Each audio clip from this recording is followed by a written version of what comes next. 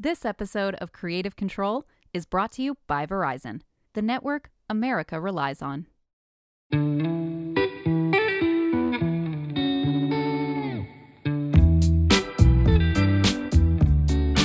If there's one thing I know to be true about social media is that anyone can become an influencer, including your doctor. Of course, celebrity doctors are nothing new. There's Dr. Oz, Dr. Now, Dr. Drew, Dr. Pimple Popper, The Doctors. TV loves medical information as entertainment. But what happens when that entertainment shifts to social media? On the one hand, I think it's great that doctors are taking to these platforms and making medicine less of a mystery for people. But on the other hand, I always wonder about the medical ethics here. We've seen how misinformation can run rampant on social media, and we've also seen that it doesn't take much for anyone to gain a following online. So I wanted to explore this and get a better understanding of what it means when your doctor becomes an influencer.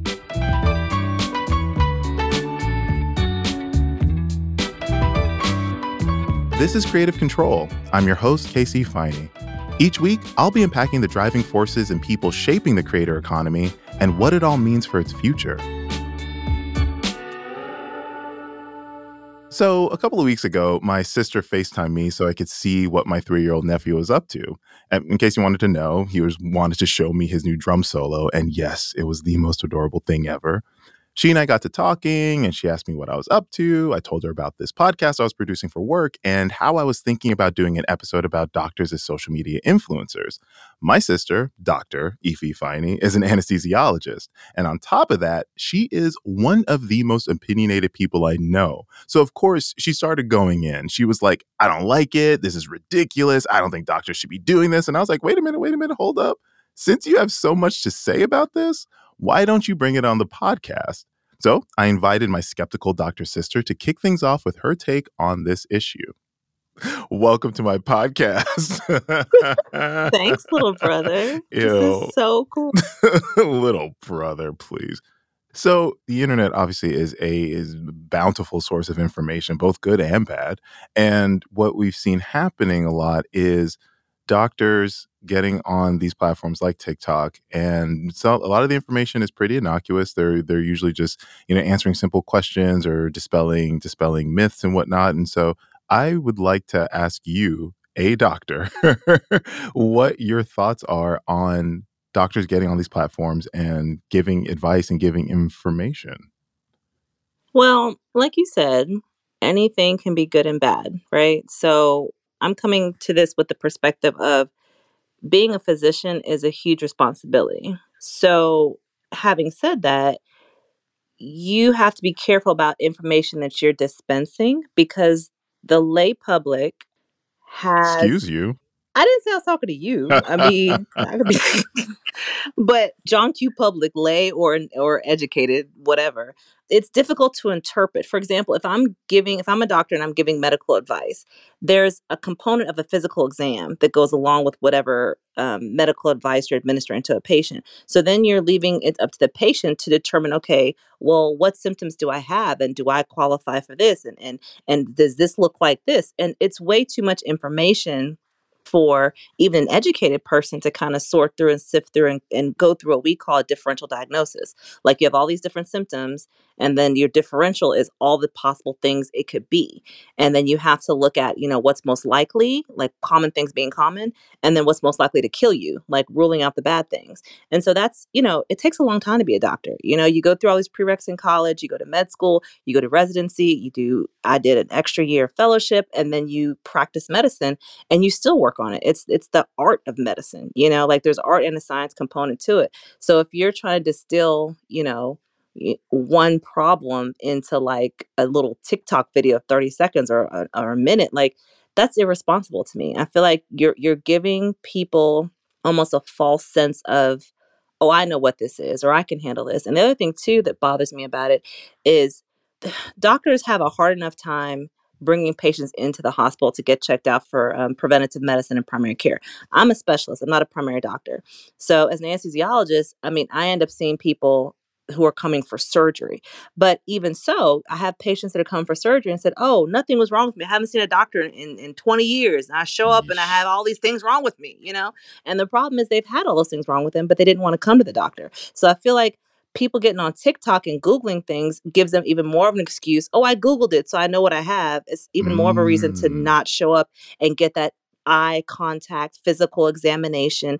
There's a lot that can be done in a doctor's office to prevent things from happening or to mitigate things that are already happening or find better solutions. So, from a doctor's perspective, like, what are the pitfalls here? Well, it depends on how it's given and how it's couched, right? So like Mm.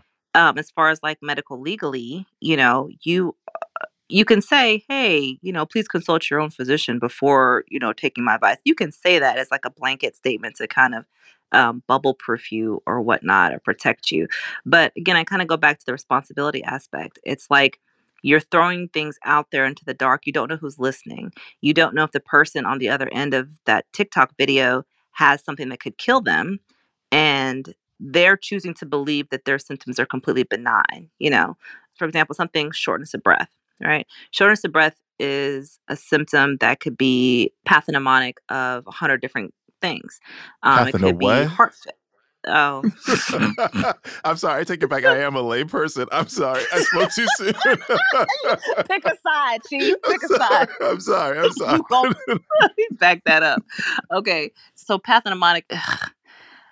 It's basically saying like this is a salient feature of a disease. Like this is typical of this disease. So a very generic symptom is shortness of breath. Shortness of breath could be because you're obese and because you're out of shape, deconditioned, and you just can't walk very far. Shortness of breath could be a cardiac reason. Maybe you have blockages in your heart and your heart's not pumping enough blood to your brain and other organs, so you're short of breath. There could be a lot of different reasons to be short of breath, but somebody that doesn't want to believe they have cardiac disease, somebody that is very mentally invested in the fact that I'm fine, nothing's wrong with me, even though they may be a smoker, they may be obese, they may be a diabetic. There's a rule in medicine, everyone lies. So it's like people always see the best version of themselves. They always see things. Most people are going to minimize their symptoms and always think that something is less serious than it is. So kind of to circle back to your question, I just feel like there's an inherent danger in making it okay not to go to the professional, not to get a physical exam, not to let someone lay eyes on you. There's a lot that can be determined. I go to the mall and I look at people all the time, like, whoa, what I mean, my trained eyes can see things in people. Like they should probably get that checked because that's my training. And you're laughing I because mean, I people am. watch 'Cause I'm just saying, it's like you're judging in doctor. You're just like, all the time. And you do too because we people watch together. So don't I act like this know, isn't but you. I don't do it from your perspective. I mean, I don't have the doctor speak to like be like, oh, this person is pathogenic or whatever. I'm just like, oh, leave me alone. But anyway, and again, I'm coming to it from just a place of, yes, there are some benefits. What I take issue with is people administering these advice to patients kind of in a vacuum. You're putting it out there. You don't know who's receiving it. You don't know what conditions they think that they have, and you don't know how they're interpreting what you say.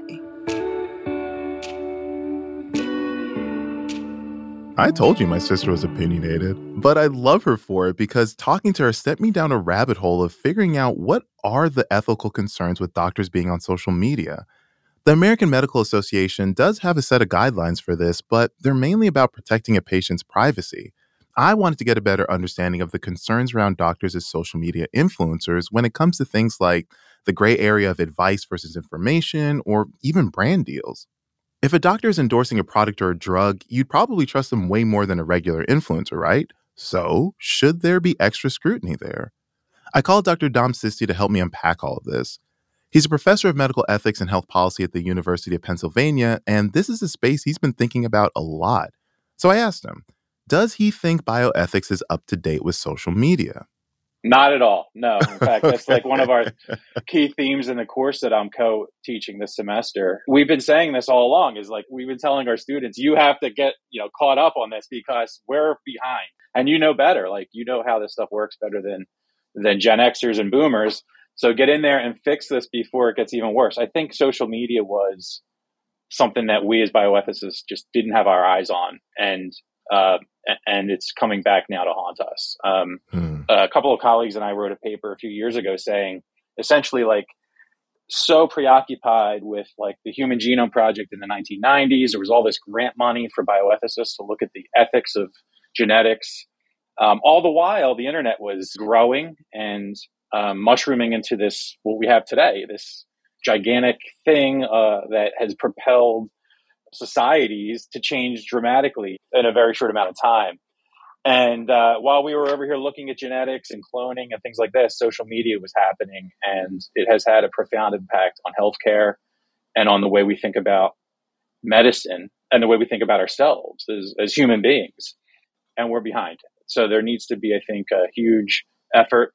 There needs to be federal dollars. There needs to be a whole, almost like a Human Genome Project, ELSI, what was called ELSI at the time, the ethical, legal, and social implications of the Human Genome Project. That was a big funding program. We need something like that for social media, a big ELSI program to really like carefully examine the ethical, legal, and social implications of social media AI as it pertains in particular to medicine and healthcare.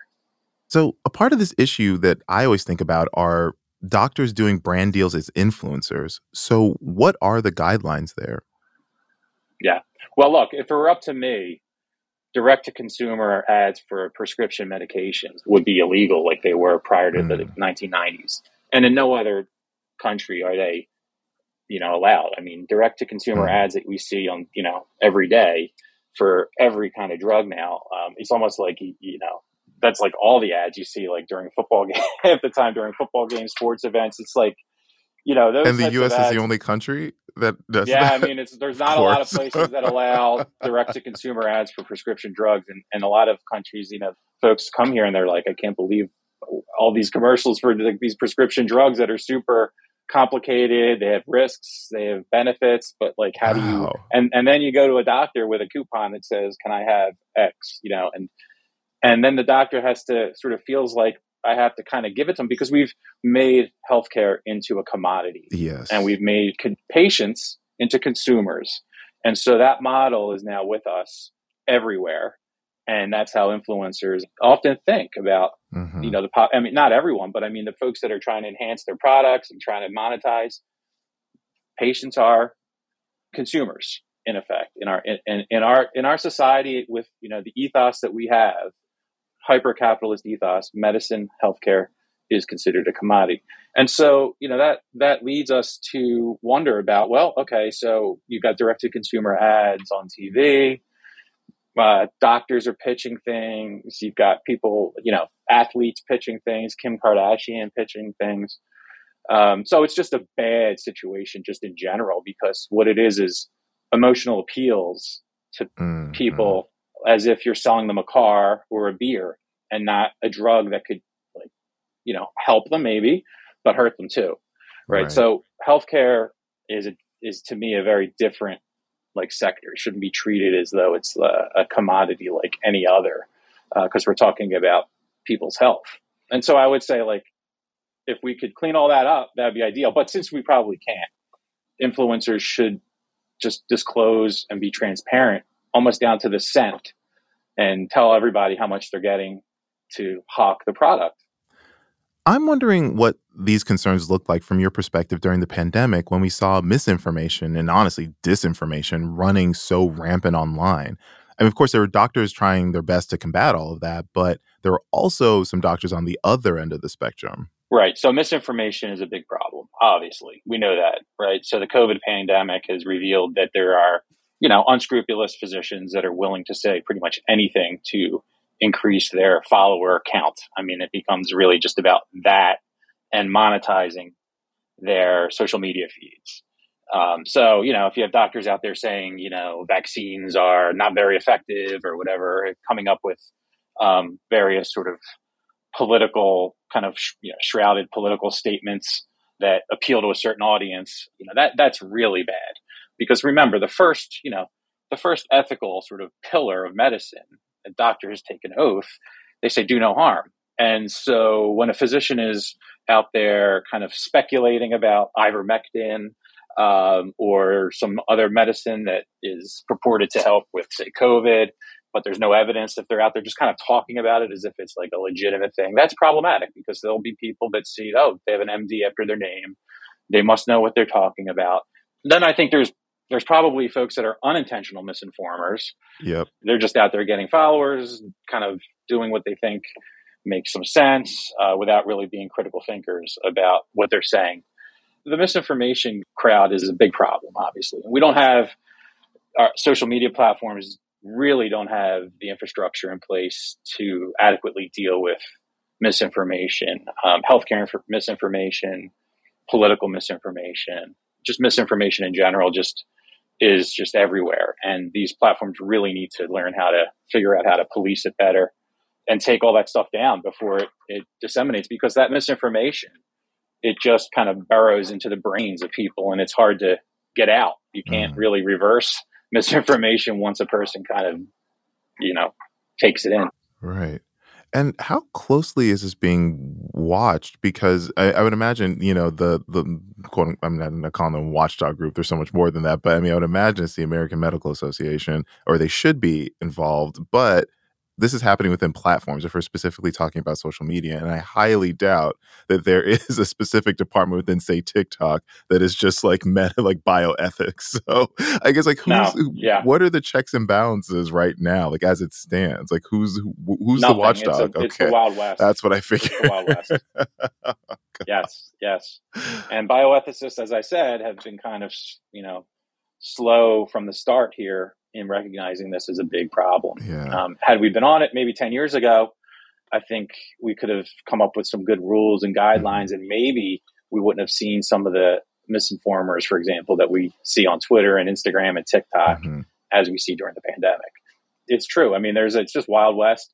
The platforms, I think, are starting to kind of think about it and care, but again, they're driven by clicks. They don't really care about these higher, quote unquote, ethical norms. It's just, can we get more clicks? Can our, users get more clicks? Can our advertisers get more clicks? Right. It's not really about any of us. Right. So, it's not even about the influencers.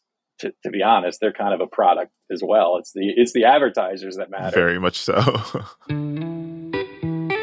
We reached out to TikTok and Twitter for comment about all of this. TikTok referred us to its current guidelines, while Twitter says it's working, quote, closely with trusted partners including public health authorities, NGOs, and governments, and other authoritative sources to elevate credible info and add context to content across the service so that people on Twitter can make informed decisions, end quote.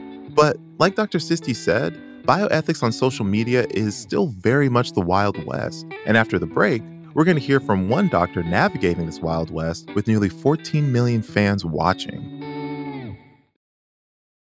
This episode of Creative Control is brought to you by Verizon, the network you can rely on for your phone and for your home internet. Find the plan that's right for you at Verizon.com.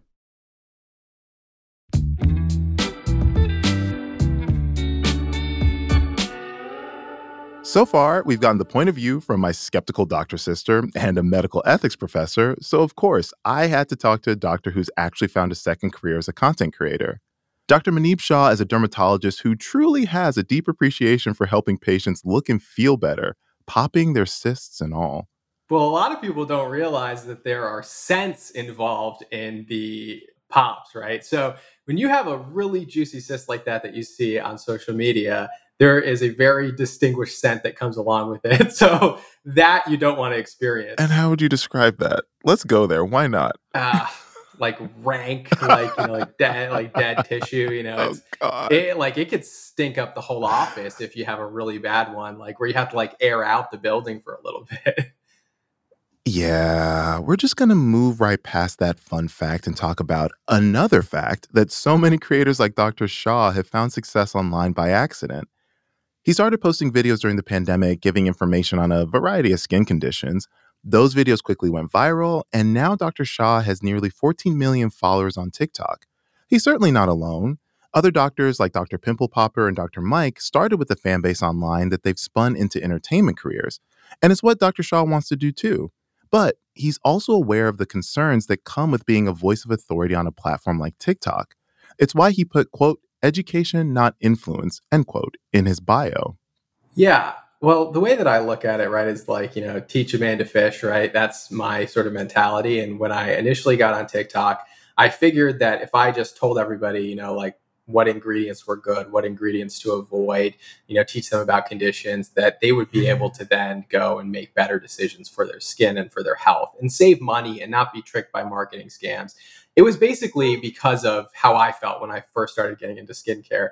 As a male getting into skincare, I didn't have a good outlet of information. I didn't have any product recommendations to go with. And so every time I walked into Sephora or Ulta, I would be overwhelmed. Like I was like, I don't even know how to make a decision in this store. And I would just like gravitate towards the like cologne aisle, buy some cologne and walk out of the store because I just didn't know what to buy. And I figured I can make this simple for people. And if I can educate them, then I'm not influencing them because now they're going to make their own decisions. And it may not be the product I recommend, but they're going to make the right choice for them. And that was the goal of the whole thing, was to give people the power to make decisions for themselves. Right. I can understand the benefits of having, an actual dermatologist on TikTok. I mean, it's free access to advice and education. But if you step back a bit and remove your doctor hat, are there any negatives from a follower's perspective?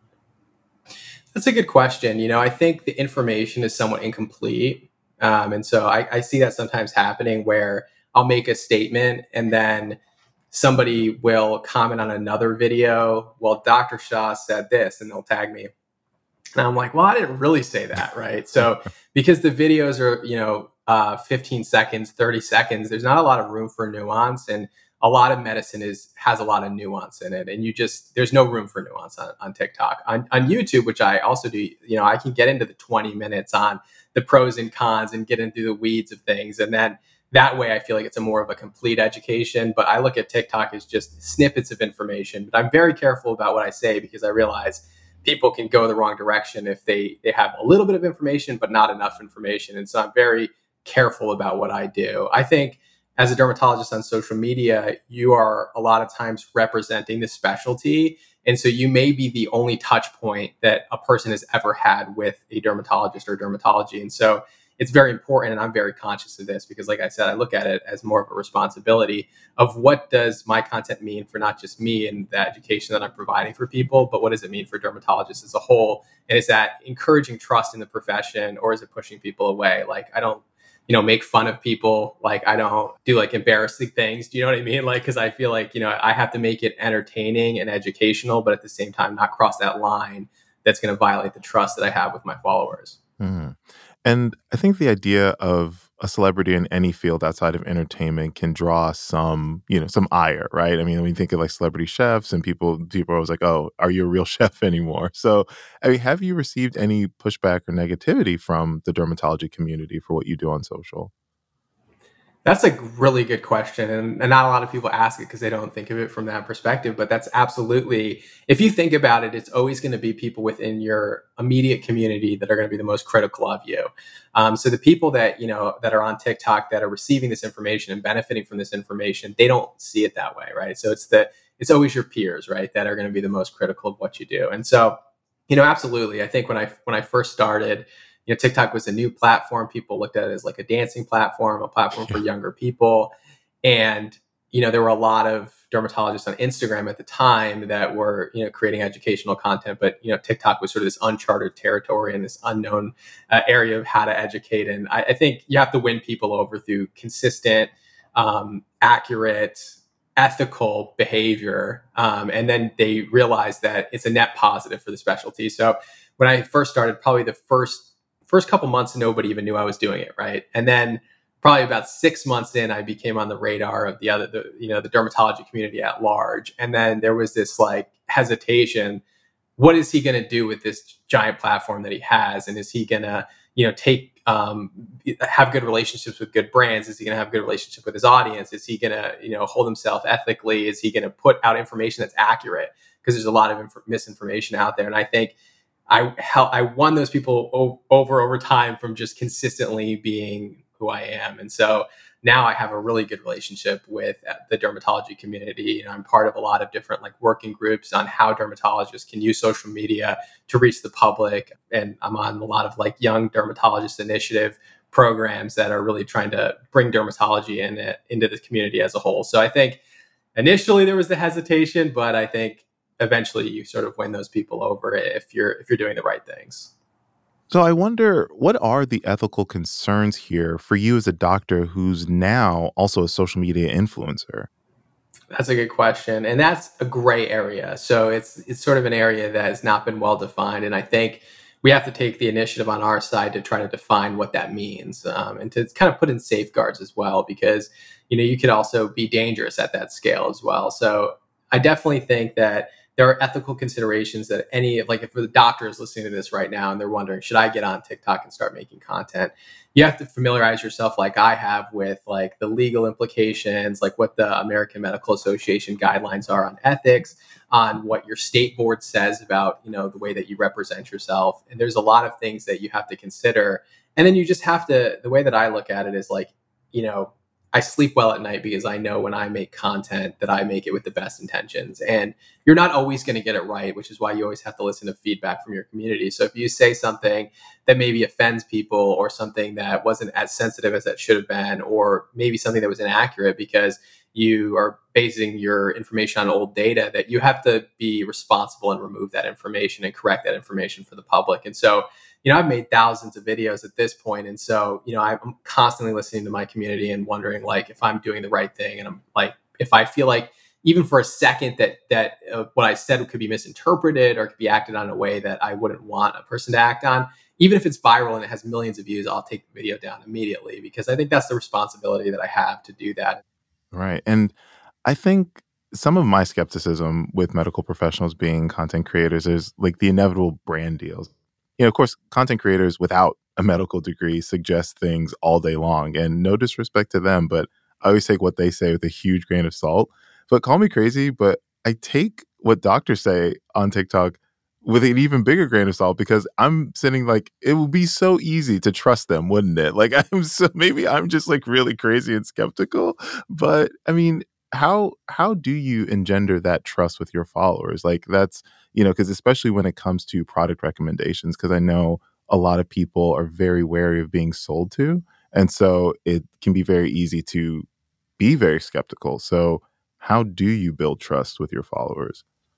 This is a good question. I think the process of a brand deal, and I probably should do like a longer video on this at some point, is so much more complex, I think, than people realize. And the decisions that you make in order to take that brand deal, and whether or not it aligns with who you are, whether it aligns with your audience, is complex. And so I think any content creator that has large scale is they realize that their only value on the platform is the trust that they have with their audience. And I think anyone that does this at scale realizes that very quickly, that the platform was given by the audience and can be taken away by the audience. And so, and people are smart. That is one thing like anyone who's going to do this, if you think you're going to fool a large group of people, you're not. Like, people are very smart. And so, for example, if I say I don't like this particular ingredient, or I don't like this particular product or this particular brand, and then 6 months later I get this amazing offer to work with the brand, and then all of a sudden I start contradicting myself, like, people are going to call you out right away. And so the way that you take responsible brand partnerships is by being consistent. Like, it has to align with everything you've said before that and what you'll say afterwards. And so people realize hypocrisy very quickly, and they realize that if it's associated with a brand deal, I mean, it's even worse, right? But my baseline, and I always say this on YouTube, it's like, how do I decide what I'm going to recommend the sea of products that are out there? And there's so many factors that go into it, from cost to the ethics of the brand, to the sustainability of the brand, to the ingredients, their efficacy, all that kind of stuff, right? And it's really simple, actually, for me now. It's, if I would recommend this product to my mom, my sister, my wife, my other family members, like, then I'll feel comfortable taking that brand deal with the company. And if it doesn't meet that guideline, like, I don't care what the offer is. And brands that work with me know, I don't care how much money you come after me with. If it does not align with my, and it makes me a little more difficult to work with, but like I feel good about what I do, and I sleep well at night, because I know that if my mom called me and said, hey, what do you think about this product? I'd be like, yep, buy it. It's the right price point, right ingredients. It's going to work for you. And I've been doing this for 2 years, and I think my following knows, like, he's consistent. He's consistent. He's not coming out of the blue with random recommendations. Right. And, We can't forget that you are still a full-time doctor and being a content creator is very much a full-time job in itself. Right. So where is the balance for you? The balance is what I'm trying to figure out. So I am full-time practicing medicine. And so I practice about 40 to 50 hours a week. And then I'm active on all three major platforms. So full-time content creator as well. So it's like 24/7. Like I came from clinic seeing patients. Now I'm on this podcast with you. Right. So it's like, thank you for your time. No, I know I love what I do. That's why I did. Like it's not work for me. Like I talk about the things that I love on social media. I talk about the things I love in clinic. I don't get a lot of sleep because of that, but I love what I do. And like, I feel like with the platform that I have, like you said, there's a lot of misinformation out there. Why I like TikTok is because I can duet misinformation while it's happening. So it's almost like you see the original video and then you see the duet, like, and like, it's this thing that like I was given this platform by my audience and they tag me in thousands of videos a day. And I'm like, if you trust me, then I have to like continue doing this until you don't need me anymore. And then hopefully I've educated you, like I said, to the point where you don't need me anymore, right? Like you don't need to be influenced. You're now educated. And so that's the goal, right? So I love what I do. Mm-hmm. And do you ever feel like the in-person clinic work that you do suffers at all because of you being a content creator? Because there's only so many hours in the day and it's both jobs are very demanding. So I imagine going back to that question of balance, I would imagine that sometimes like there is one side that gets a little bit more attention. So, I mean, do you ever feel like it is too much? Do you ever feel like the foundation of your career is kind of suffering a little bit? I think that's a good question. I think the people around me would tell me, they're very blunt with me and honest, so they would tell me if anything was suffering in any way. I would say the one thing that I've sacrificed through this whole past 2 years has probably been like my own health, because it's like the one thing that I could take away from without like, sacrificing the other things. And so it's really, that's probably the main thing is like, not exercising, not eating healthy, not having enough probably wellness in my own life. But I think the content can wait always, right? So my main responsibility is to my patients in clinic. And so actually when I'm in clinic, like I don't even pick up my phone or look at anything, right? So when I first started going viral, and I was kind of like, at first I was like, I would check my phone and like, all that kind of stuff throughout the day in clinic. And then I realized like I have to keep these two things separate. What would you say is your plan long-term for this? Where do you see this success that you've gained online? Where do you see this going?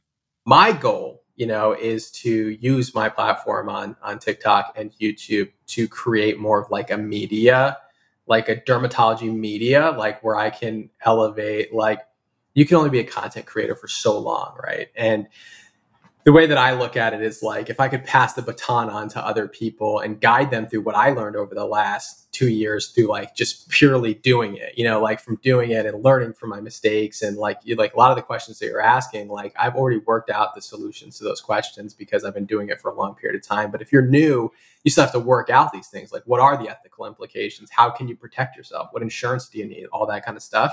And how do you negotiate a brand deal? How do you make sure you're protected as a dermatologist? How do you protect it in a way that they're never going to make you say something that you don't align with? Like you have to build that stuff into the contracts to protect you and your profession.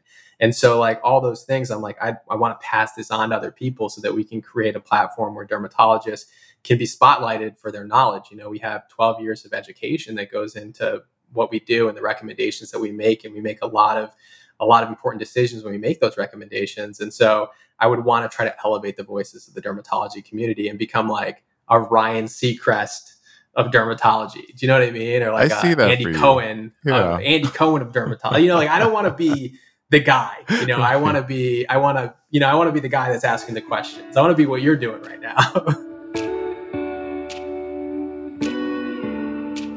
I do think that there's a real positive impact doctors can have by being on social media. And of course, it would be nice if all of them were as mindful of ethical concerns as Dr. Shah, but we know that isn't the case. There'll always be people doing anything for clout, including doctors. As we just heard, it's a wild west of gray areas that needs clearer guidelines. But I'd like to think, and this is me just being a Pollyanna, I'll raise my hand. I'd like to think that there are more doctors on these platforms doing more good than harm. I will say, all of this made me wonder what someone like my skeptical doctor sister would be like as an influencer. As much as it pains me to admit, she is pretty damn smart. And clearly she knows how to talk. Oh, let's imagine a world where you were so bold as to join TikTok. And because you still send me crusty Facebook memes, so I don't expect you to join TikTok anytime. What's wrong with Facebook? A lot. Funny you should mention it. There's a lot wrong with Facebook. But let's imagine a world. I'm keeping it old school. Yeah, we know. It's what I know. We know. Very old school. Talking about back in my day, it was social. We were in person with social. We didn't have none of this TikToks. We went to the community. All right. But my question is, if you were to join TikTok, what's the way to do this right? Okay. If I were doing this, I would get your hair done first. Can't be jumping on camera looking busted. Are you implying that I look busted on a regular basis? Your words, not mine. Wow. See how you walked right into that? Anyway, continue. Okay. To your question, little brother. I would first of all make it clear that I'm an anesthesiologist. I do have a fellowship in oncoanesthesia, which is cancer anesthesia. So I would limit my topics to my area of expertise. But I would focus the show on things you need to know before you go to surgery, do's and don'ts.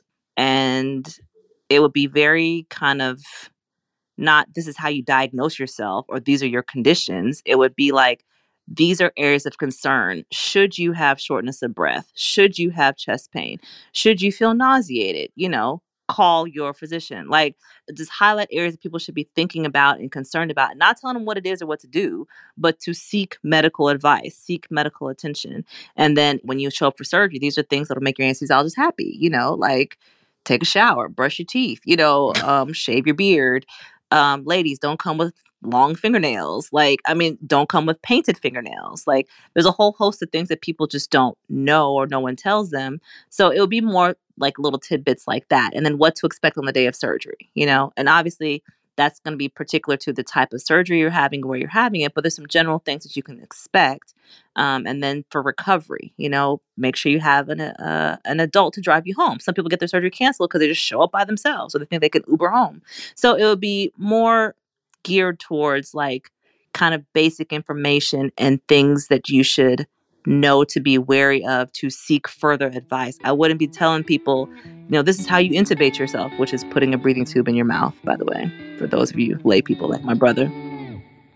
Thank you. Wow. Okay. That answered your question. It did. Thank you. Thank you, to end on a very rude note. I appreciate it. Wow. I was just saying, we were about to wrap up this lovely conversation, and you're just oh yeah, by the way, my brother's dumb. So cool. Cool. Yo, your words, not mine. Ooh-wee. Well played. Love you. Love you too.